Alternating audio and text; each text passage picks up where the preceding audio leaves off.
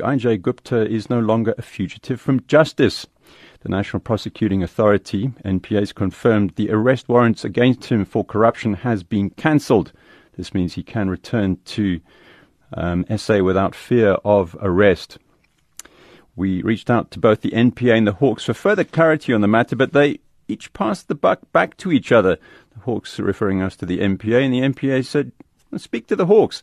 Well, for a reaction to this development, and also, like I said earlier, hopefully for some inside information, because we always expect the founder of Forensics for Justice, Paul O'Sullivan, to have some of that. He joins us on the line. Paul, good afternoon to you. Thank you for your time.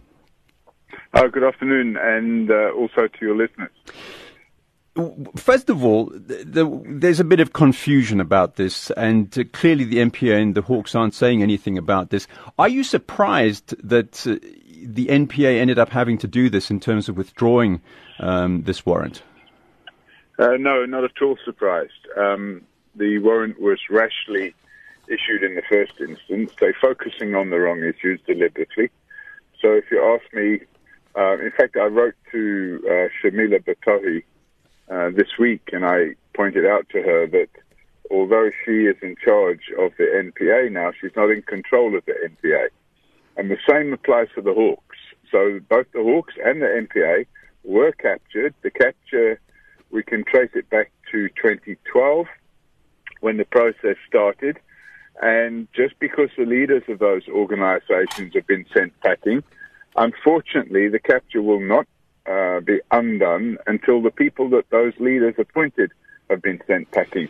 So you have this diabolical situation now where, despite Sean Abrahams and Clemaire's having been gotten rid of, they were unlawfully appointed in the first place. During their term of office, they appointed what I can best describe as a number of sleeper cells. And those sleeper cells are now active, and their mission in life is to protect all the criminals, including themselves. Paul, you know, at the time that these warrants went out, you actually put some money up to help gain information.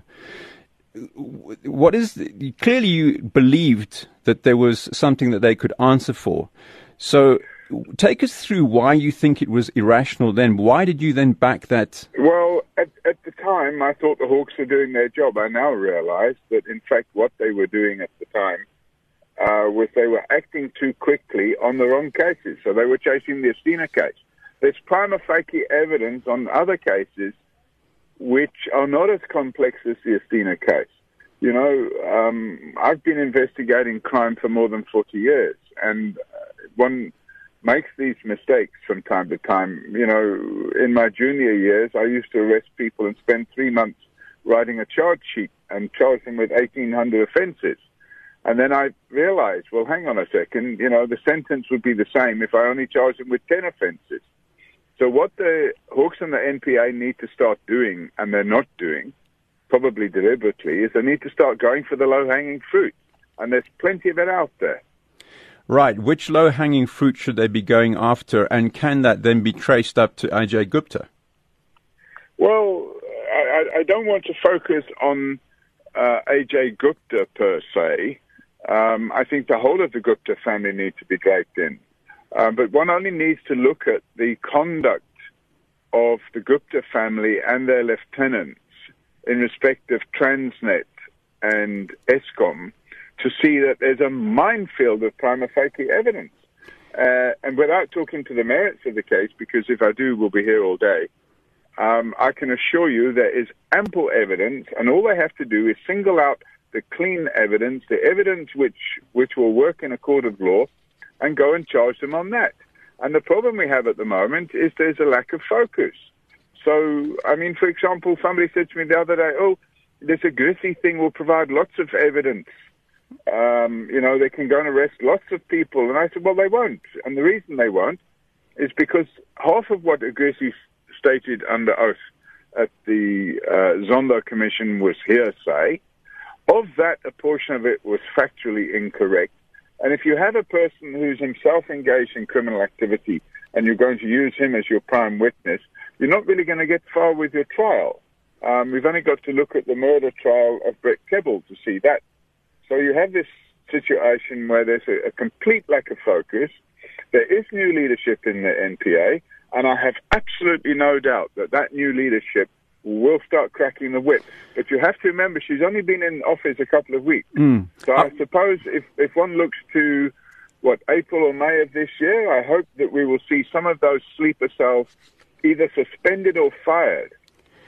Paul, you sent an email to Tory Pretorius, CC'd a whole bunch of other officials and people 9 days ago on the 6th of February, which you make a lot of, charges, allegations against certain members within the MPA, within the politicized criminal litigation unit.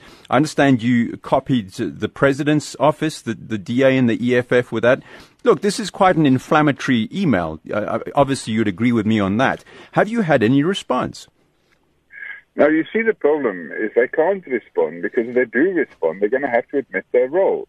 Now, Tory Pretorius was the acting head of the so-called Priority Crimes Litigation Unit. We call it the Politicized Criminal Litigation Unit because it's completely controlled by criminals who masquerade as politicians.